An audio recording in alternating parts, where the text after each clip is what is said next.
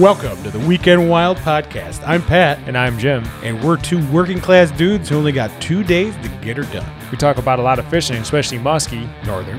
walleye. And in the fall, we love bow hunting. So we've got all your bow tips and tricks. So we also talk about conservation, news articles, Cooking. a little bit of lifestyle.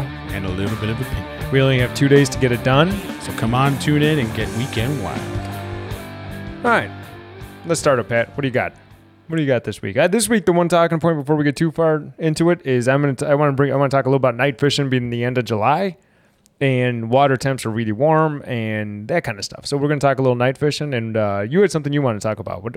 No, I was just going to talk about like the relationship between like technology, like modern fishing technology and pressure. Yeah. So Tell me about your week. How about your week? I was just doing stupid like boat prep stuff. I made 2 seat pedestals, and I bought like a little butt seat. Well, they call them, I call them butt seats. Realistically, every seat's a butt seat. Yeah. Right? But those maybe they call them pro seats or casting seats. You know, little seats. Yeah, just a little. Yeah. Like kind of lean on them, kind of. So Yeah, because you have a little DIY design. I don't know if you want to share your hard-earned information here about what exactly fits a seat post for most boats. So this is kind of crazy, and I was gonna make a YouTube video on this. Of course, it'd be something real. Well, we could still make a YouTube video on it. So if you own a Lund, there's a bunch of different size seat posts, and if you own a Lund or if you own one of these things that take 2 3/8, what else is 2 3/8? A fence post. A fence end post. So like An end post. like the terminal post. So like Oh. either like at the start of a fence or at the end of a fence. They're 2 3/8. How many things did you measure before you got into that? What do you mean? How many when you were looking? How did you know to look at the fence end post? Did you run around with like a caliper at Home Depot looking for anything that resembled? No, so I just remember like I think the one is 1 5/8 is like the regular. That's the top run post, and the other one I think is maybe like 1 3/4. Okay. And because I just did this last year, the fence thing. Oh, I forgot you did put up a fence. Yeah, and so I was looking. I really wanted to I wanted to try a butt seat because when you're in my boat in high wake you've got 1 foot. This is the one thing I hate about cable driven trolling motors. You got 1 foot like 5 inches off the ground, and if you put a lot of weight on it, you spin the boat, right? Yeah. So I wanted to find a way to like just rest a little bit of my weight on something without tipping off the boat or turning the boat or whatever. It was just getting real annoying in high waves. So I was like, I'm going to go try one of these pro seats. Well, the cheapest post that you can get is like $100. Like they're not cheap. And then there's a bajillion different sizes of them. And I figured out that they were 2 3/8 inch. And I'm thinking to myself, like, I just went through this. You know what I mean? I didn't think maybe it was something at work. Maybe it was, but I just went through this. And so I just Googled, okay, well, can I just buy an aluminum 2 3/8 tube? No, I mean you can, but they're like really obscure and expensive. So I was like, screw it. And then I was on some website looking at fence posts, and I'm like, they make aluminum fence posts? No, it's a regular old fence post made out of galvanized steel. And so I did that. I cut them up. I experimented like 3 times. I think I got an okay height. If you want to try one, I've got a 24 and a 27 inch. 24 seems a bit short. I'm good. Like, we don't really use a seat in the front. I'll tell you, when we're meat fishing is about the only time I use a seat up there. Other than that, I don't really. It seems like yesterday, for instance, I was out fishing. I got a muskie last night, by the way. It was a nice little, what would you call it? Like a rut buster, Yeah. Oh yeah. But I noticed every time I had to sit down to do something, I either stepped off the deck and sat on the edge of the deck, or I sat in one of the first seats. But I never was looking for a seat in front of the boat. So for me, this is not a seat as much as it is something to just put a little bit of lean a little bit of weight into, so you're not, it just makes it easier for me to control the trolling motor because you got the cable driven. Yeah. So if you're constantly balancing on 1 foot, it gets old quick. Yeah, I got the remote. Man, I love the remote. I really do love the remote. So you could be flat-footed and super stable, and I just wanted a way to be more stable, So I did that, got all that seat stuff. So basically, I got a pro seat for $60. Yeah, which is awesome. Nice. And of course, it's a cheap Amazon one with a cheap base and all that stuff. But whatever. Another thing I started doing this week was sewing. Oh, nice. Did you actually get a machine or just hand sewing? No, just hand sewing. Yeah. Takes an awful amount of time. That's why I want to get a machine. But I don't know if you ever actually priced out sewing machines, but they are incredibly expensive for anything decent. So you know the linemen that work on, poles and stuff like what we do, they have the bucket covers. You Yeah. know the bucket covers I'm talking about? Yeah. So somebody was throwing one out and they said, oh, it was leaking. So I salvaged a good part of that. And that's actually a net cover for me now. I sewed up the ends of it. That's a good material for it. Sun eats that stuff, but yeah, it's a good material to start. Yeah, I mean, it's not going to be out in the sun. It's more of a thing there where if I throw it in the bottom of the boat, I'm not going to catch it with 5 rods that Dad left in the bottom. You know what I mean? So it's just, But so I started doing that. Not as bad as I thought. I got a couple ideas for like a quick muskie box that I'm going to make, and that also involves sewing. So just buy a muskie box. Quit trying to make these things out of gutters and stuff. Just buy one. I'm making the next one out of for sure. I'm making the next one out of a gutter. I'm not trying to impress nobody. No, but it's just so much nicer to be organized with the covers and pockets, and it's just so much nicer.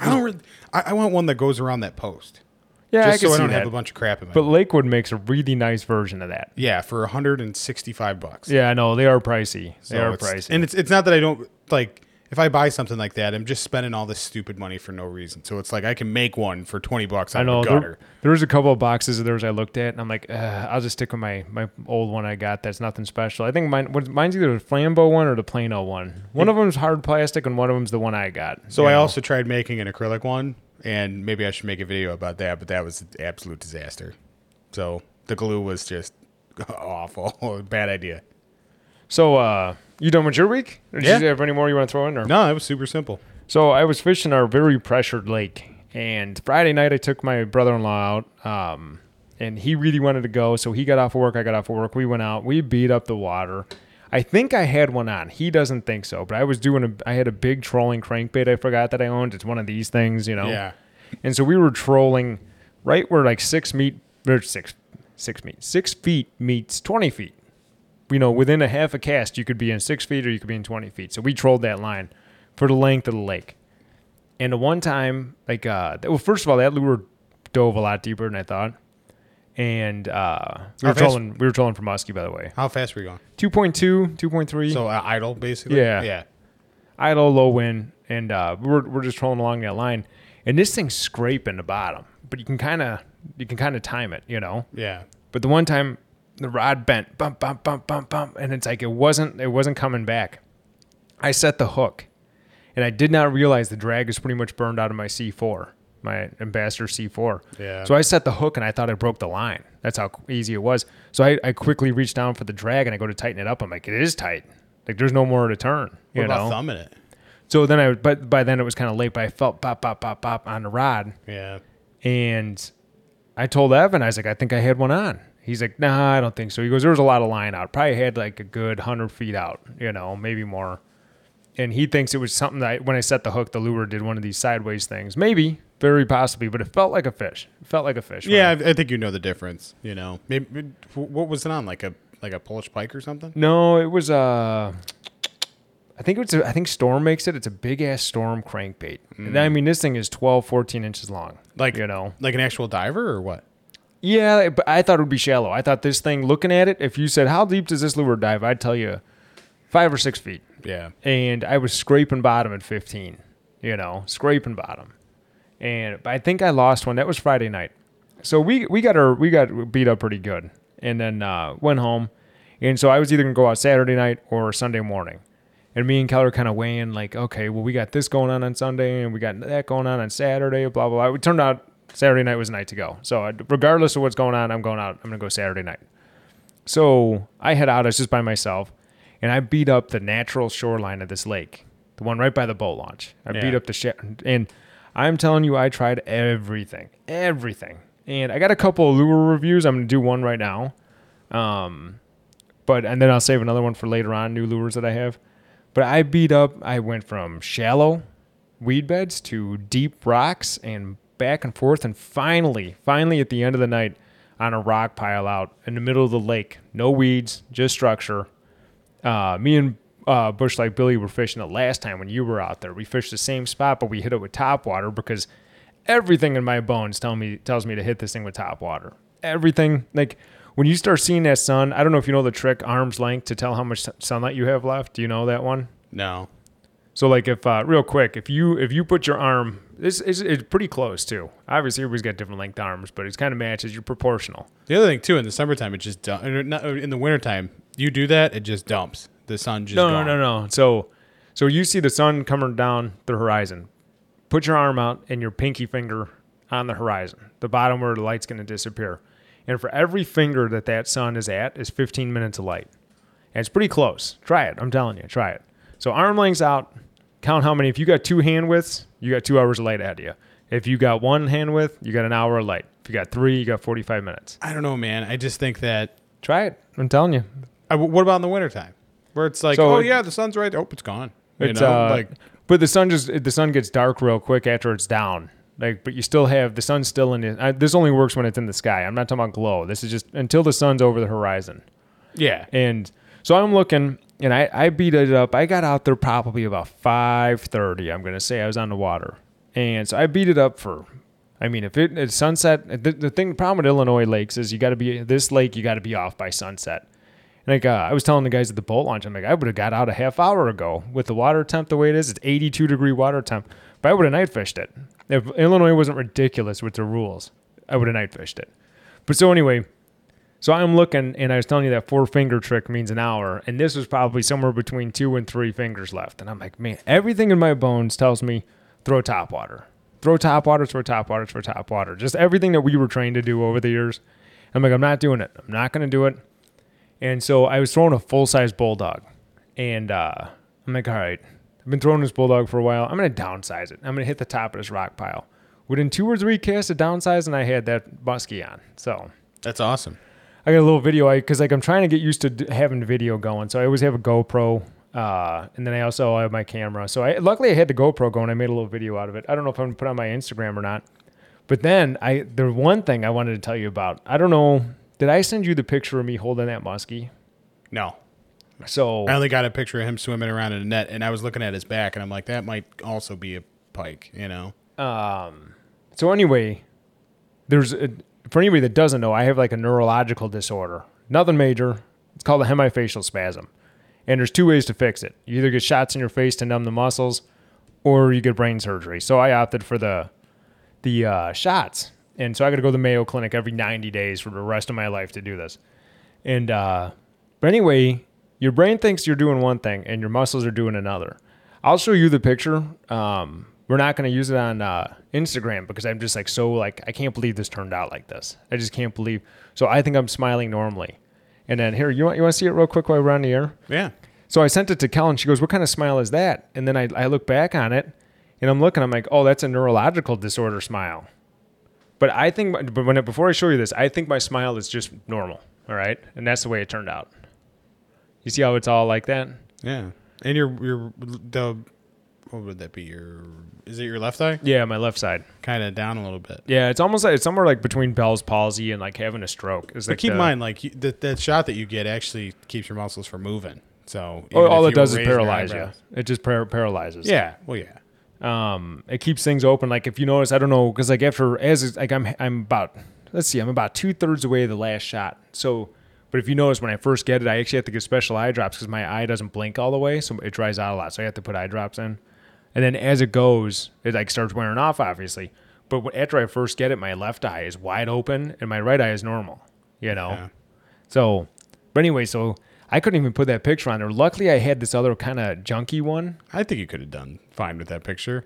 Even Dad said something. I sent it to him, and I told him. He said he was just too polite to ask me about it. Like, what's up with that smile? You know? Oh, when I had my stuff going on, he was laughing at me full board. What stuff? When I was losing my hair. Oh yeah. No, this is just something. I don't know what. I think it was a snowboarding accident. Dad thinks it might have happened when I fell off that slide as a kid. I don't know what started it, but I have 2 options, and one of them is brain surgery, which I'm not interested in. So I just get shots in the face. You know, but as long as it's not like terminal in some sort of way. All it is an inconvenience. There's Yeah. nothing, you know. But it's just funny with that picture. I had no idea that I was having an episode right then and there. So I'm taking it, and I think everything's fine. And Kel's like, you don't normally smile like that. Maybe the sun had something to do with it. I said, maybe the adrenaline of netting a muskie on my own, you know, after being stumped, you know. I don't notice it right now. That's what I mean. It's weird. And as I'm taking that picture, I like literally threw the fish back in there. I would have retaken it if I knew that's what it looked like. You know, the other thing too is photographing yourself. That's also the trick. You set a timer, you set it up on something, you run back, and so that's kind of a trick too. But you walk around thinking that people notice that about you. They don't. People that know you notice that about you. Yeah, well, I pointed out, I'm not shy about it, but like to put that on social media that people don't understand what's going on, so showing you I don't mind because you're like, oh yeah, look at that. That's kind of crazy looking, I was uber shy about my alopecia when it first happened, and then afterwards you just hit a point and you're like, F it. Just roll with it. So another thing with the week, me and Keller are talking, I might be selling that Clacker Craft. Why? So if anybody, I'm not using it like I thought. I thought everybody would want to go out and like use it for what we bought it for, but nobody wants to use it. So we're what? Just keep it. I'm not going to be without something. That's still in the works.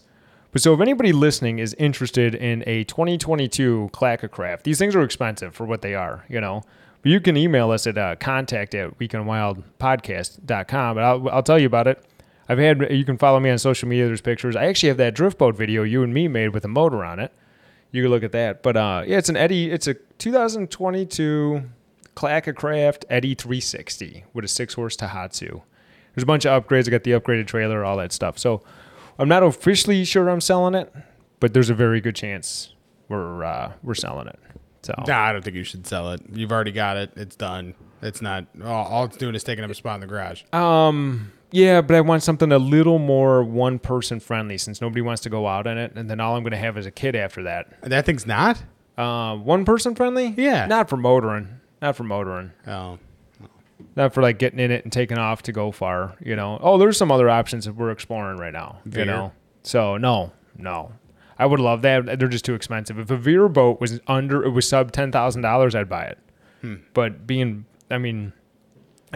first of all, the Clacker Craft is way better off. If you're going to fish more than 2 people and you want room to roam, the Clacker is the way to go, I don't think you should get rid of it. You did all that work to get it, and you got it. Keep it. The nice thing is I bought it in cash, so I don't have to find a loan to pay off or none of that stuff. Yeah. So, but if anybody's interested, 2022 Clacker Eddy 360, let me know. So we're just talking about it right now. I'm not even officially sure about it yet, And then I was going to have Bill talk about the status of his driveway because he had a little surprise this week with his driveway, but Bill didn't come today. He's not here today to talk about that. And that's all I really had for the week. Hopefully I didn't talk your ear off too much, but No. The muskie's exciting, man, especially in Illinois. Oh, yeah, and they're just, like, anybody that fishes Illinois for muskie just knows anywhere you go, even the good lakes. The lake I go to, a lot of people I sent that Snapchat to were like, I didn't even know there were muskie there. It's just one of those things where you're just like, no confidence casting. You know what I mean? No, it's confidence casting. The biggest thing is you're trying to find a presentation that is not something that goes zipping by. Like, for instance, I didn't throw a bucktail yesterday. Yeah. How many bucktails does that thing go zinging over its head all day, And so I was, I don't know if I mentioned, but I caught that on a bulldog. I think I did say that because I downsized. Yeah. So I think soft plastics is a big way to go. And then, the one little lure review. So we got those meat grinders, and I finally I was out finally throwing them around, And that is a clacky little lure. It's very noisy. That's what it's meant to be. It is, but I'm telling you, I don't know if that you can feel the noise or if you can hear the noise, if that makes sense. No, I know exactly what you're saying, yeah. Through the line. So I throw it out there, and there's a lot of resistance against it. But you hear all the way in, you hear this thing ticking. And the blade on the back's got this big swoop like this with the big twister tail coming off. It's got a lot of movement. It sinks like hell. That is countdown is less than 1 second per foot. Wow. Yeah. But I highly suggest them. There's infinite retrieves you can do with this thing. You can yo-yo it, up and down, and I fished it a lot like that. Straight retrieve, still going to be. And it throws so much water, that thing will actually have that swirl come up. When you're in the figure 8, the swirl will come up 4 feet behind the lure. Yeah. Black hole. So that meat grinder was definitely worth, especially it's a sub $20 muskie lure. Just you can own 2 or 3 of them, and you can throw them in the wood, you can throw them in the thickets. That's the other thing that was really nice about it, is because it's like a typical bass spinner. Yeah, the weed. It was virtually snagless. You pick up weeds on the head of the lure, but you never get anything off. You're not pulling off of a bunch of treble hooks. Like I was throwing a Medusa a lot yesterday, and every time you find a stack of weeds with it, all these treble hooks you're plucking it off Yeah, you're of, making salad. But that meat grinder, when it comes to you want to be on the bottom with a slow presentation, you want to hop along that bottom and have that spinner. You don't have to do any tricks. You don't have to pop it to get the spinners going. But that meat grinder is well worth the money. And I threw it a lot yesterday. In fact, I had it on one of my rods most of the time I was out there yesterday. So just to sum up real quick, you were in how many feet of water when you caught your muskie, do you think? I was sitting in about 10 feet of water, and I was thrown into what I think about 4. Okay. And you caught him probably somewhere around 6? Somewhere on the drop-off. Definitely on the drop-off. Because I was actually watching the video that I made, and it was like 3 or 4 pops after it landed. Because I kind of a slow, constant retrieve with a random boop, up. Like I always use the handle on the front of the reel. So it's and then pop, pop. But it's not like I pop and let it drop. It's not like I raise the rod and then let it drop and then reel in the slack. I'm always reeling. And then I just kind of give it some movement. Yeah. So I kind of picture going along like this and then, kind of, if something is trailing it, something is thinking about it, maybe that little pop is enough to, get them to take it. So. Nice. Yeah. So that's it. It was just nice to get out of a rut, Especially in Illinois. I mean, so anyway, moving on to news a little bit. You said you had an article. You want to start with an article? You want me to start with an article? I got a couple. So I memorized this one because I'm super upset about it. But in Wisconsin, this is what made me think of the technology thing. In Wisconsin, there is this awesome app. It's called Hunt Wild. Oh, yeah. And I was praising it up and down. I was thinking, wow, for a state to do this, this is amazing. And they got rid of it. Oh, why? Because they said the app has expired. Now you can go on our website, but when you're out in the middle of nowhere, websites don't work that well. I did hear this. And it just makes me so mad. I didn't look into it. So what was the point of having it? They said, oh, well, it expired. No. What was the point of the app? The app sold you something? No, it didn't sell you anything. And let you know where you can hunt. And then they color coded the areas that you can hunt for. Like in Wisconsin, there was county land, DNR. I forget what they called it, but like DNR managed land. And so like that was all green. The county land was like all like maybe like peach colored, like apricot colored. And then the stuff that you couldn't hunt was just clear. And I was like, this is amazing. Like, this is such a good resource to have. You're out there walking around like, am I on somebody else's property? Nope, I'm good. Keep going. And now it's like, now you're going to have to boot up this website and then wait for it to, load and all that. So what I think happened was, Wisconsin's a huge hunting state, right? Huge. Like not that the state's huge, but that a lot of people hunt in Wisconsin. Oh, it's like ingrained in the culture for sure. So people are probably like, why would I go pay for one of these expensive map apps? Because they are expensive. They are insanely expensive. They're like $150 a year. It's ridiculous. Why would I go pay for that when I could just get the free one off of Wisconsin and it works great, right? And I feel like there was some weird like lobbying pressure. Oh, I'm sure that resulted in this. I'm sure it was something like that. Like, hey, we'll give you some sort of kickback if you just don't do your app anymore. And then you put it on the website and it's slow and everybody hates it. So there's got to be some angle to it like that. Because there's quite a few of these apps now. And that made me so angry. I was just reading that or sometime during the week when I was on lunch. And I was just like, you got to be kidding me. And then I opened it. And I'm like, no, it says, oh, this app is no longer being serviced. So now it's like, now you don't even trust the information that's on there because it could have changed, right? And they just didn't update it. Huh. So that stinks. It was such a good app, and it worked real well. That does. Especially, like you said, that the resident, there might be people complaining in Wisconsin, who knows. But you're right about, like, it's nice for people with access to information like that. Because like half the reason why I might not try something is because I don't know if I'm breaking the law. I'm not because if I go out and break the law, I didn't do it on purpose, But an app like that is like it would be nice for out of towners, but maybe that's what they don't want, But so the thing that really made me boil about technology was, okay, so how much is your Humminbird chip? Just for one state. Like $120. I was gonna say 150. Like $120 to $150. You can go get the Navionics one, but they don't work that well with Humminbird stuff, and then, it's just weird. But so if you go get your Lake Master chip, then it's this much. And then the base map one is so basic. They're like, yeah, there's not much there, but I noticed the preloaded maps shallower for the lake I was fishing yesterday were completely wrong. I never paid attention to just how wrong they were, except for shoreline. So wrong. The app the base map that I have on my Humminbird on my boat says no, there's no, it's 20 feet of water right there. Look on the phone, nope, 4 feet of water there. And it's just like, so they just didn't put that in base map. Like, nah. But I ran into that a lot yesterday. I'm sitting here, I'm thinking I'm in a 10-foot channel, and all of a sudden, I look down and I see seaweeds. I was finding a line. And so I see a bunch of, like, a big weed bed, and I'm like, what? Like, I'm looking at the GPS, I'm like, this says I'm in a big, deep hole right now.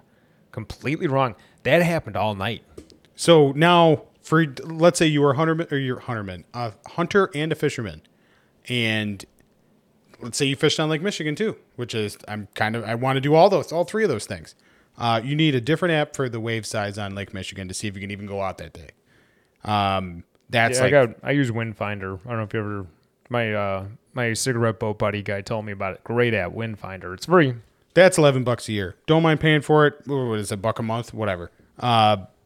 Now, if you want to go get one of the big name hunting apps, that's going to be like $120 a year. Then you're like, I want to fish in Wisconsin and Minnesota this year. That's $250.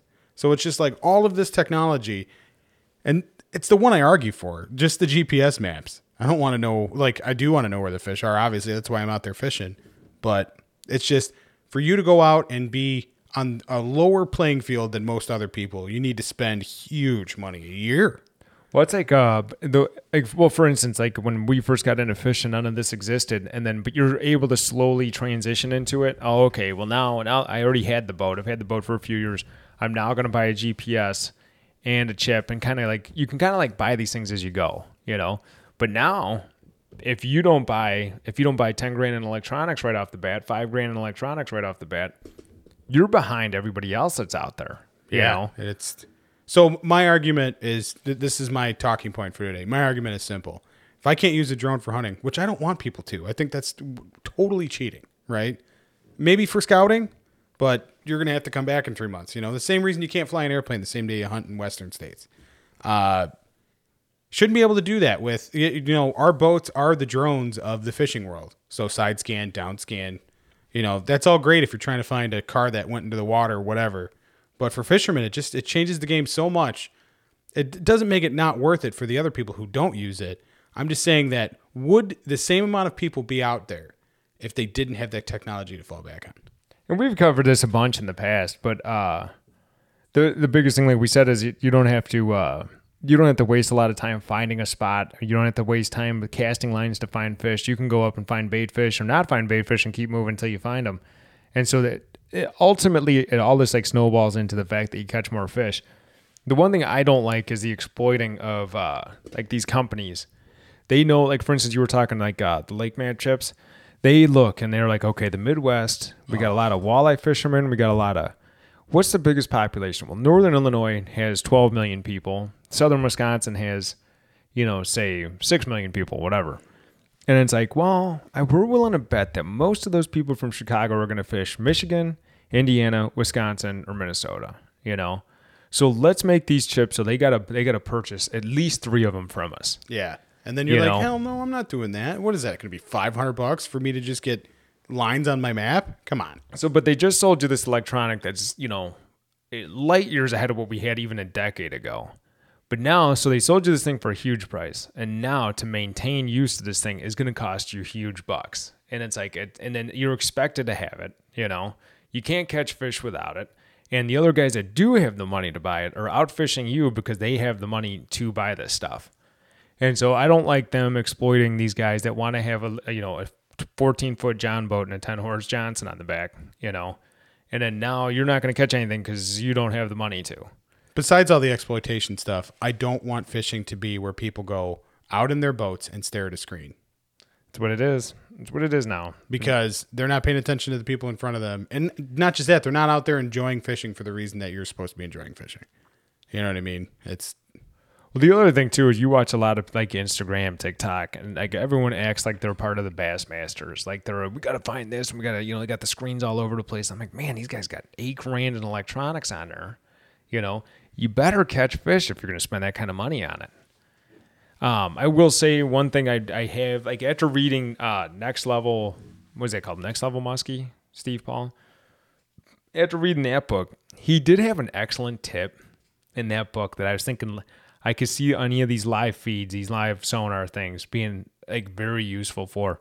So he says he'll be pulling a lure in and he looks down at his live scope and it'll tell you if you got a follow or not. So you're watching your lure come in on this thing, and then you can look, big blob behind it. Oh, I got to follow. So, but like for instance, the lake I was fishing yesterday is dirty. Oh yeah. So I was thinking it would be cool if with the follow would be cool, but if almost they had to follow a limit for how far out this thing can see.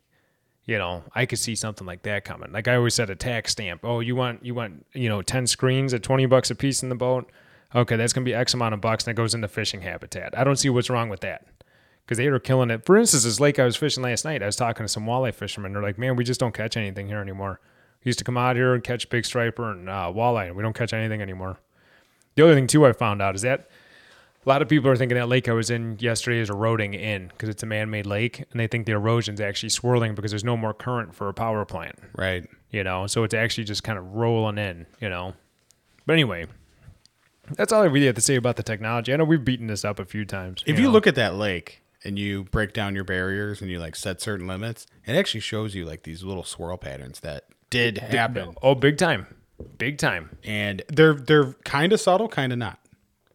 So, well, like the one big channel we were fishing last time, it gets down to 20 feet, but if you look at the map, granted the water's low too, but if you look at the map, they call for 30 feet of water. I never got deeper than like 20, 22 feet, Yeah. But, no, with the electronics, I think this is going to be, in a few years is when we're really going to, you're going to need to stay on top of your electronics because the fishing is going to be so dead that there's no way around it. It was fine.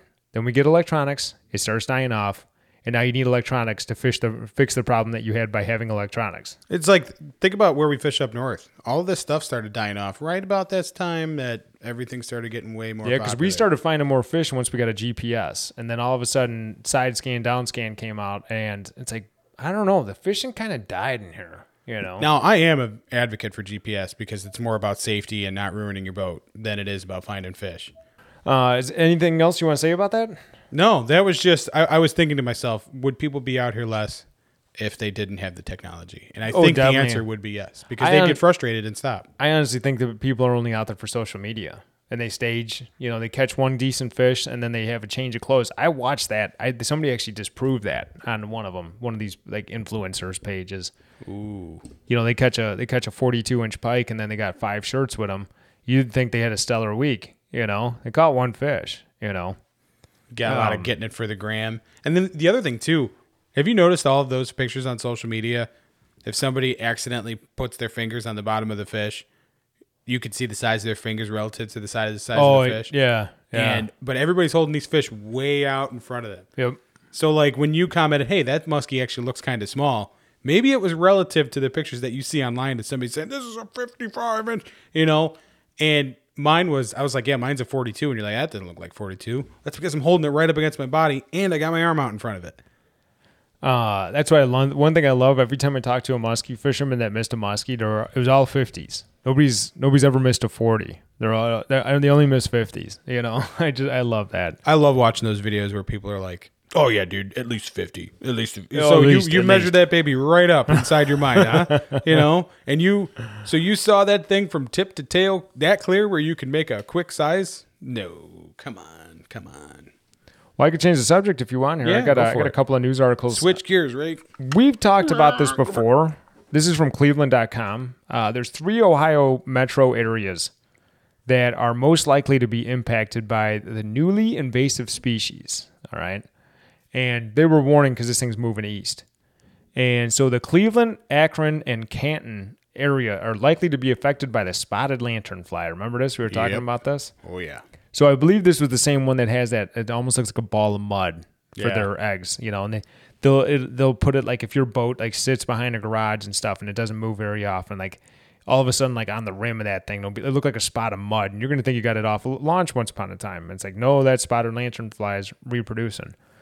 So they were first spotted in Pennsylvania in 2014. The fly is making its way east.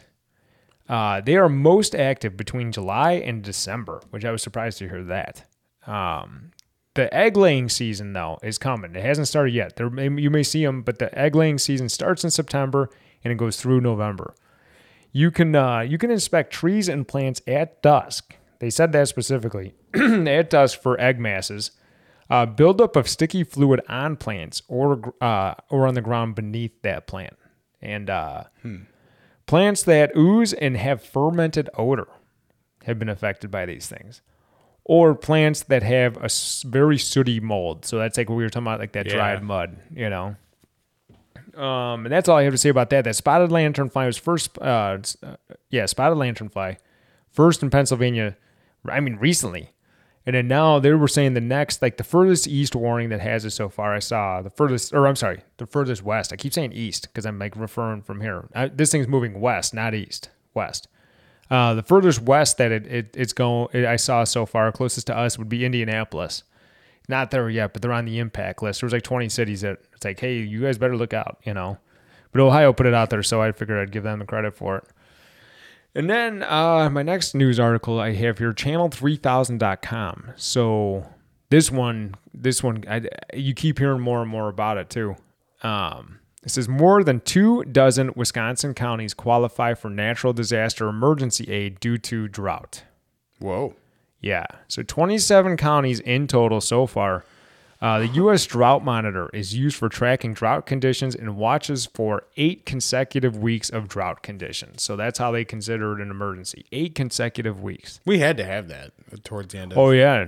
And then I guess certain parts, I was reading through the county list. It all sounds like Madison. You know, if you had to give the latitude, it would be like Madison latitude, kind of all those counties. People in these counties can apply for loans to cover the losses. So it doesn't sound like they're just giving you money. They're just going to help you cover losses. So what do you think of all that? And the drought was for real. And then all of a sudden we come out of it a little bit and we get like 7 inches of rain in like 10 days. And, everything started sprouting again, but it kind of stopped raining. It did rain last night, though. I was on my way home with the boat, and it started raining. On a quote-unquote normal year, we're usually like in our 3rd or 4th week of a drought, and we've actually had our most rain activity within the last 2 weeks. So it's kind of, 3 weeks, I guess, but it's been kind of crazy. We were drought conditions for at least 6 weeks, if not 8, you know. I would say, I'd say it was between 6 and 8 weeks, and it was bad. I was thinking to myself, like, when did you ever see a May like this? Like, ever? Oh, yeah. Yeah, like when you like, for instance, my creek was completely grown over in weeds, and it's like usually you see that, but it's like middle of August, you know. It's never in May. Yeah, that's usually pretty clear fishing until about, I'd say, July 15th, 20th, somewhere in there. And then now we've gotten more rain than ever. Well, now it's kind of done. Notice we haven't really gotten any rain in a week. Oh, we got dumped on last night. Dumped on. Here? I mean, where I live, yeah. Oh, okay. I noticed my car was wet. I went out for a weighted walk this morning and put on the old 50-pound vest and walked a few miles. When I've got a good puddle in the driveway, it rained real good. And I had a huge one. And so we came out like, whoa, it must have, and it's still like hot, humid, moist, like nothing dried out. So that's all I have for the news. If you want to move on to, I wanted to talk about a little night fishing because tis the season. Next weekend we have our Green Bay trip on Saturday, but I might actually, because I switched back to the night shift, so I might actually go out Sunday night and do some wade type fishing at night. So I'll tell you about where and when off the air if you're interested. Yeah. But night fishing. So why should you night fish this time of year? So last night, for instance, I was getting off the water, and after the sun stopped cooking the back where the transducer is, it lowered down to like 82 degrees. That's how warm that place is, you know? Oh, yeah. And if you're not dealing with a 50-foot deep lake, it's pretty much that warm everywhere in the water column. Yeah, maybe 10 degrees, 10 feet down? Maybe. But, yeah, I bet you the coldest spot in that lake could have been measured in the 70s, So why go night fishing? Well, the first thing is obviously because the water cools off a ton, And then another good reason to go night fishing is less commotion on the water. It causes everything to move up on a structure. There was something I had. So less commotion on the water. The other reason for with commotion when it comes to commotion is they want to move up higher in the water column also because it's more oxygenated water. So they get up there and they fill their gills with more oxygen, you know. Yeah. But, so instead of hanging out, and this fall, this goes true for pretty much, I mean, muskie and walleye is pretty much like on my realm. I guess a little bit of northern. I don't know if I've ever caught a northern at night, though. Have you ever caught a northern at night? They're not typically night fish.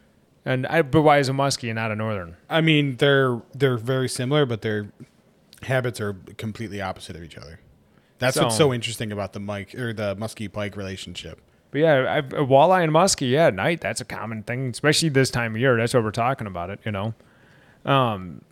So the one thing that I thought was interesting, I was reading about all of people's different opinions on why go night fish, and that's why this is kind of a whole thing of mine and theirs. But the nighttime gives any kind of bait fish a false sense of security, like a false sense of cover. Oh, it's finally dark. I can hide a little easier, you know. Bam, gets hit, you know. So it gives it a false sense. So you can actually move up into more like open water structure, shallow water where the oxygen is. And because they're up there because they know it's easy ambush. These things, if they can move slow without other bait fish picking it up, they can come in and bam, be right on top of a fish without them knowing. And they can eat. So it's easier for them to eat. I even put that, easier to ambush, you know. So a couple of, like, there's the differing opinions. I was always under the impression at night, go slower. Because you don't want to zip something over. If, let's say they are searching for it because of darkness, you want to leave it out there longer so they can have a better chance at finding what you're throwing. If you have some high-speed topwater, you know, Yeah. they might be like, I hear it, but where is it, you know, and don't pick up on it. But if you go slower, they can kind of like, I hear it. Where's that coming from? It's kind of like when you're, you know, imagine if the only time your smoke detector only beeped once. Would you find it? Yeah. You know? Yeah. Would you find out, you know, back when we all had battery-powered ones? And battery, a lot of people still do. But when those things start beeping, if it only beeped once, I do. you'd be like, man, which one was it? Which one was that? You know? So I was always under the impression of slower presentations. Not a lot of people agree with, and I shouldn't say not a lot. Not everybody agrees with that. They say just keep it the same. Just fish at night. Throw the same lure, same bucktail, same everything. So like most of our night fishing always consists of topwater at night, you know, and slower topwater, creepers, globes, you know. You're not throwing exactly like a tallywhacker, you know, pop, pop, pop, pop, pop, but, though you can. But a lot of stuff that Joe Bucher, you read any of his stuff, he tells you throw a bucktail, you know. The only reason like it would all depend on subsurface for me and where I'm throwing. If I know I'm not in thick weed cover, or if I'm in deep weed cover, then I'd throw something like that. Yeah, that's kind of something you get away with when there's a lot of weed cover and you're not exactly sure where you're at. Is when you throw, you know, a topwater, you kind of negate the weed thing. So yeah, all like I said, walleye. This is all true for walleye too. Let me see. Let me make sure I covered everything. Shallow water heats up during the day, so they come out at night, so it's cooler. But also because shallow water has more oxygen. I did mention that. I was looking for that. I knew because I was like, I found these two different points like opposite of each other, writing this down. Like, I wish I wrote that with the other one. The other thing too is if people are out there churning it up all day, there's actually more oxygen in the water than. Well, you just think about like boats going by and wakes, you know. Muskie's going to go down and hang out in a 90-degree day in 30 feet of water. You know, it's pretty dense down there, not really swirling around like the top, you know. But then they can come up and kind of get that breath of air, you know. So tips for fishing at night. Now, we've always fished at night. We never really been dedicated night fishermen, which there's a lot of muskie guys. You go out on the Fox Channel Lake in northern Illinois, there's guys that will only hit that at night. That's it. It's it. They don't even want to see the sun, you know. And so most of the time, like us, we do that dawn dusk type thing. So you're out there included with the night, but you're kind of finishing up. You know, you kind of sun goes down, you might hang out an hour or two and then come back in. You know, it always depends on how hungry somebody is, whether or not you come in at an hour or bathroom. Two. Yeah, ran out of beer. You know, things like that. But so for tips, I gotta say my first thing. This goes true for deer hunting. This goes true for fishing. But a good headlight with a red filter, you know. Yeah, I've got one. My red isn't that bright, but. What about you? You got anything? I do not have a whole lot of experience night fishing. What do you mean? We did it as kids our whole life. You don't no, remember oh, absolutely. But it's just, I don't know. It's one of those things that I really have to start nailing down a practice to do that. And now, you know, I got to deal with like the people that I have in my boat, and none of them want to night fish ever. Oh, really? Yeah. So I remember the one like. Night fishing I like to do under very, very, very predictable circumstances. Oh yeah. So I like to be. I don't want to be in some whip and storm, but I couldn't get Nick the one time to come back in. And we had, remember that, was it last? It was last year, I think. We were just, remember the whole time was just 20-mile-an-hour winds the entire time we were up there. Yep. And we were dealing with 1 to 2 footers all day, and we're in his old John boat, the 1937 Big John, you know. And anybody that's been in 1 to 2 footers in a John boat for 12 hours. Crash. Just bam, bam, bam. You can't stand up in it, you know. You just can't stand up in it. But, like, we're out there like 10 o'clock, and he's still casting. I'm thinking, can we go in? We haven't caught anything all day. We're getting our asses kicked in this boat. You know, but, man, you got to ask him to go in. He won't go in unless you bring it up, you know. But he didn't mind the boat beating the hell out of you, you know. But, yeah, he if you need a night fishing partner, that is your guy. He'll go out, you know. Oh, we did that. We definitely did that in his boat. We were doing walleye. But even when it comes salmon season, you've been out that night with the salmon season. You got no tips for how to do that? How to do that? Don't use baitcaster. That's how you do that. Oh, really? You don't like using a bait cast at night? No. I think. Well, you know what? Okay. For the musky type situation, totally different. It's when you can hear it better. Yeah. You know. And you also end up thumbing it a little bit early, just so you're not picking out a backlash in the middle of the night. But no, what I'm saying for the salmon angle of things is you're casting and you don't know how far that thing is going to go. You haven't timed it quite like you would a musky lure. You don't have that repetition. So if you use the spin caster, just close the bail and go. Spin caster. When was the last time you used a spin caster? Well, I'm sorry, a spinning reel. Oh, see, I haven't done. I thought they also called them spin casters. Maybe not. Spin caster button push. The old Zebco 202. No, okay, not that. Like a spinning reel, a spinning setup. It can hit the water. You leave the bail open until you're blue in the face, and not with a bait caster. We're gonna go out salmon season this year. That's coming. I was just talking to Caleb about that. Like, it's coming, and I'm gonna be on it, and I want to be out there in the boat. I mean, realistically, those salmon will start moving in the next 6 weeks if the weather's right. If we maintain 95-degree heat and these water temps the way they are, then no.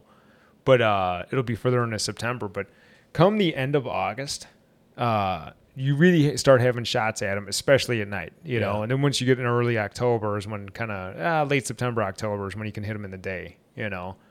But we're coming up on that time. I can't wait, and I think with us having boats, it's a huge advantage over what people are doing. You know? Yeah, especially like some of the spots that we were in, you're not going to get to by foot. But I do like the shore fishing angle of it. You know, it's just kind of cool to do it. No, it's cool to kind of be out there with everybody, and I mean, I've never seen it like that. I've like it gives me faith in, like, you know, outdoors stuff when you see it's just nuts to butts on this dock. Yeah, it's just kind of like this little, like, you're kind of part of the culture. You know. It's like it's not like you're trying somebody else's culture. It's like, oh no, we're all out here doing the same thing. The thing I found so cool is you're walking up and you see blood spot. Oh yeah, when you walk out there and there's like a 16-inch blood spot, and you're like, man, somebody got him last night. And then like you start telling the age of the blood spots. There's blood spots. So you're like, that one was last night. That one was probably last week. Yeah. You know? And then, but the thing that discouraged me was the guy walks out. He's walking out with this big king, and you're like, yeah, here we go. And he's like, yeah, I've been out here doing this 11 years. And you're like, no, don't tell me that. You know, you got me excited and you just trashed it, you know? We learned a lot though. We actually, what have we been taking this seriously now? A year or two? Oh no, last year was your first year. Yeah. I'm in fact, I need to get a different setup for that. I need to get what you got. Oh, the old 8.5 foot medium. Yeah. But I don't know if I want to invest that kind of money into a spinning rod because I just don't use them. That was a cheap rod. That rod cost me less than $100.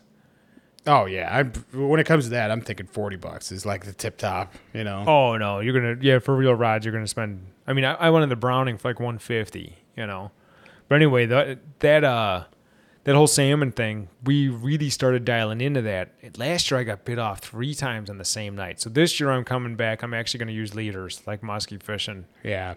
And the one time I'm like, God, I want to set the hook, and the line, it was a real windy night, and the line floated away. 100 feet of line floated up in the air. I'm like, what the? And that happened twice more that day. But so anyway, back to tips for fishing at night. The other thing I'd have to say, and this is true for boating, all that stuff, is always be in a familiar spot. Always be in a spot that I'm telling you, there's a couple of spots in the Chippewa flowage I can close my eyes. I can fish it, and then I can motor back and pull right up to the dock. That's how well I know it. you know. And that's when GPS is like a really good thing. A really, really good thing. Yeah. I'm flying back doing 20 miles an hour, and Dad turns around like, why are you doing this? Like, we're going to die. And it's just like, no, man, I've got it right here. We're good. You know, see the tree line? See that tree line? Right here. Everything's verified. Yeah, you kind of aim for the empty spot. You see these shadows of trees, the silhouette of trees on the right. You see silhouette of trees on the left, and then you see stars in front. Aim for the stars, you know. I've got this big spotlight that is great. And that, you know, that's like you don't navigate with that, but that's like your you know, and then all of a sudden you see. Yeah, so the familiar spots, very important. Don't try anything new. If you're like, man, I've always wanted to fish that lake, don't try it. Don't make night the first time. At least get out there early enough in the day so you can at least get a lay of the land. And the other thing too, remember your lights. If you're out there fishing and you're in the middle of nowhere, whatever, everybody turns off their lights. But if you see somebody coming, turn it on. Oh yeah, that's your job. And if you're moving, turn it on. Next one I have is get good with your hearing and your feel. So know what your reels and rods and lures feel like. Get good at knowing what they're supposed to sound like, you know. And I'm telling like what was I throwing last night? I was throwing because I did throw top water a little bit before I gave that up, and I forget it was like a Suick. I forget what Skyjacker or something like that. It's like a tallywhacker blade bait. And I'm throwing it out there, and that thing's pop, pop, pop, pop, pop, pop, pop, pop, pop. But the tone was a little different. And I'm like, man, it's still plopping, but it was not quite the same plop, you know? And I pick up the lure. There's nothing wrong with it. I'm looking at it. I'm like, but it's running different. Well, in the pivot, like where it turns on the shaft, all the way down in there was a little leaf. Yep. And it was just enough to slow it down and change the pitch. And that was broad daylight. But I knew what it was supposed to sound like. And it wasn't sounding like that. So I knew to look at, there's something wrong with this bait, you know? And so know exactly. So you're going to be throwing, like in the Chippewa flowage, everybody, if you go there, everybody has to throw a creeper on a shallow bar. At some point, just do it once. Oh, that episode, if you guys listened to it 2 episodes ago with Stephen Paul and Joe Booker, man, did I learn some stuff there. Everything's about presentation, and especially in a lake where they're like, yeah, hey, this is the bait, this is the time, this is the place. Just go out there and do it. It's like, well, now we got to change, you know?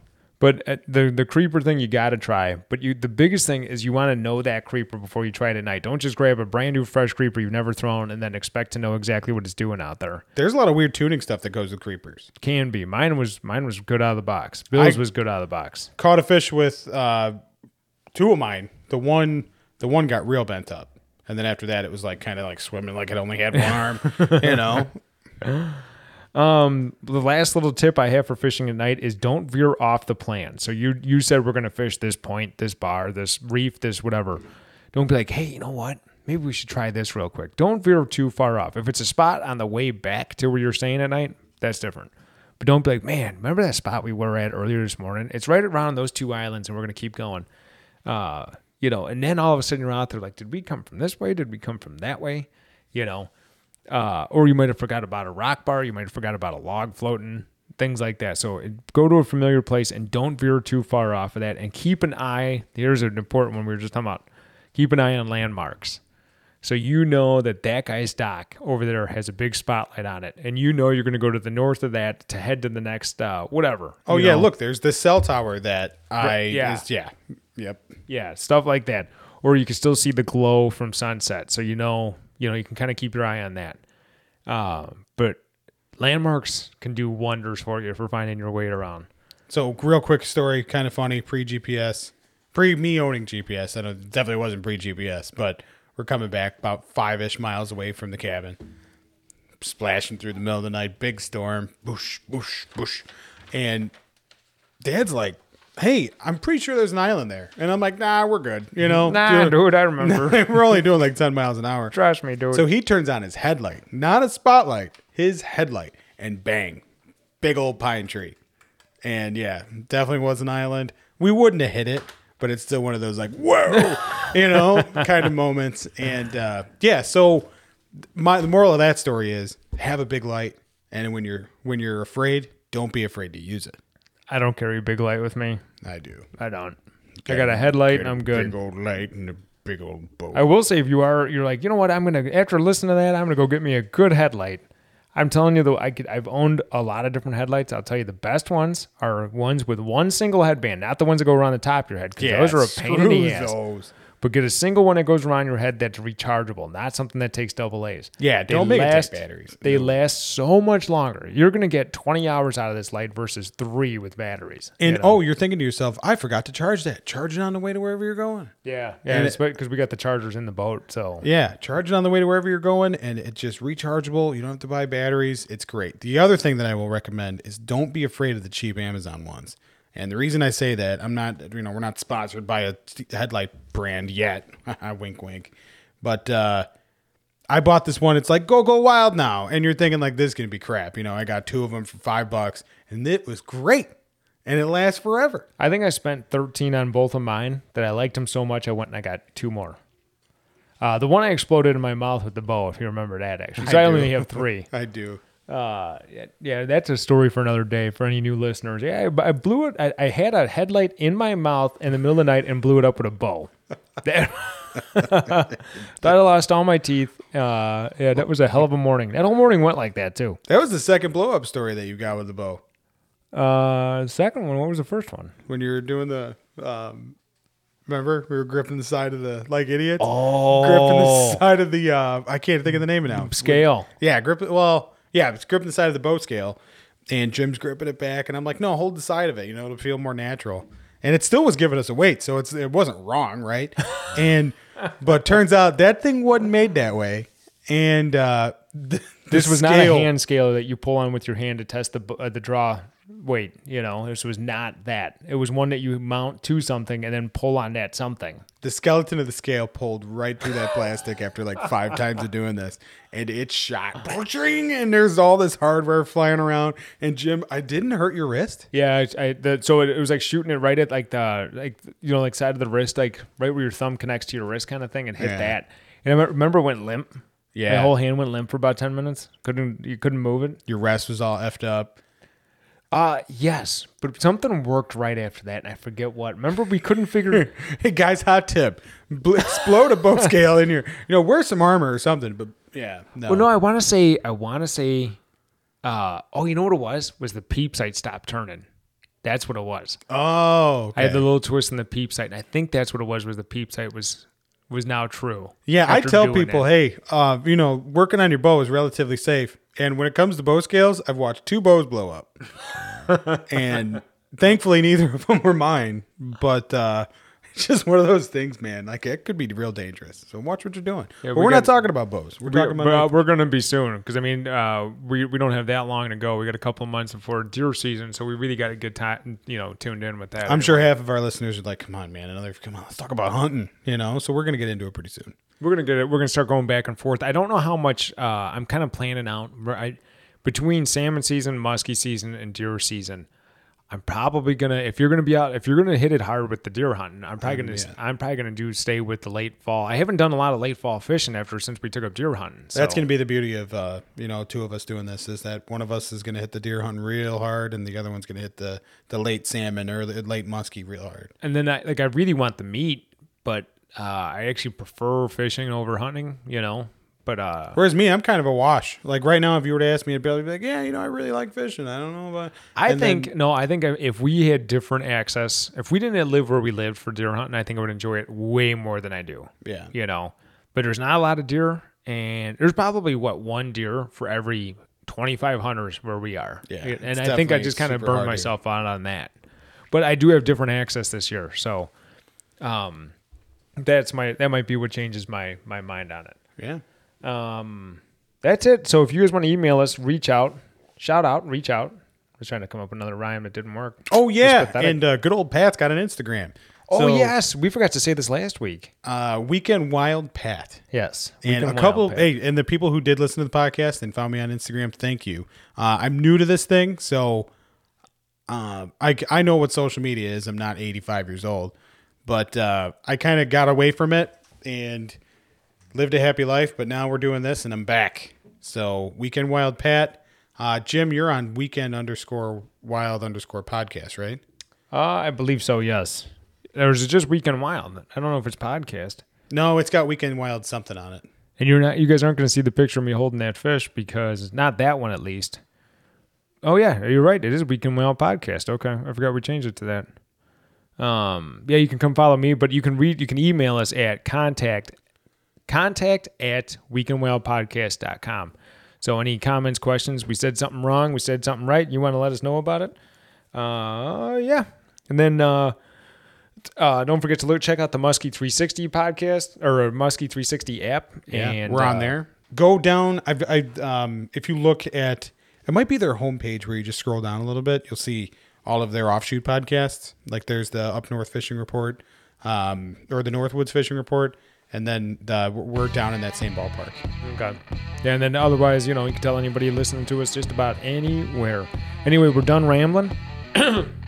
Thanks for listening, and if you got anything you want us to bring up on a podcast, any news articles, any talking topics, email us. We'll reward you with something, right, Pat? Yeah. So, thanks again, and have a good week, guys. Yeah, thank you.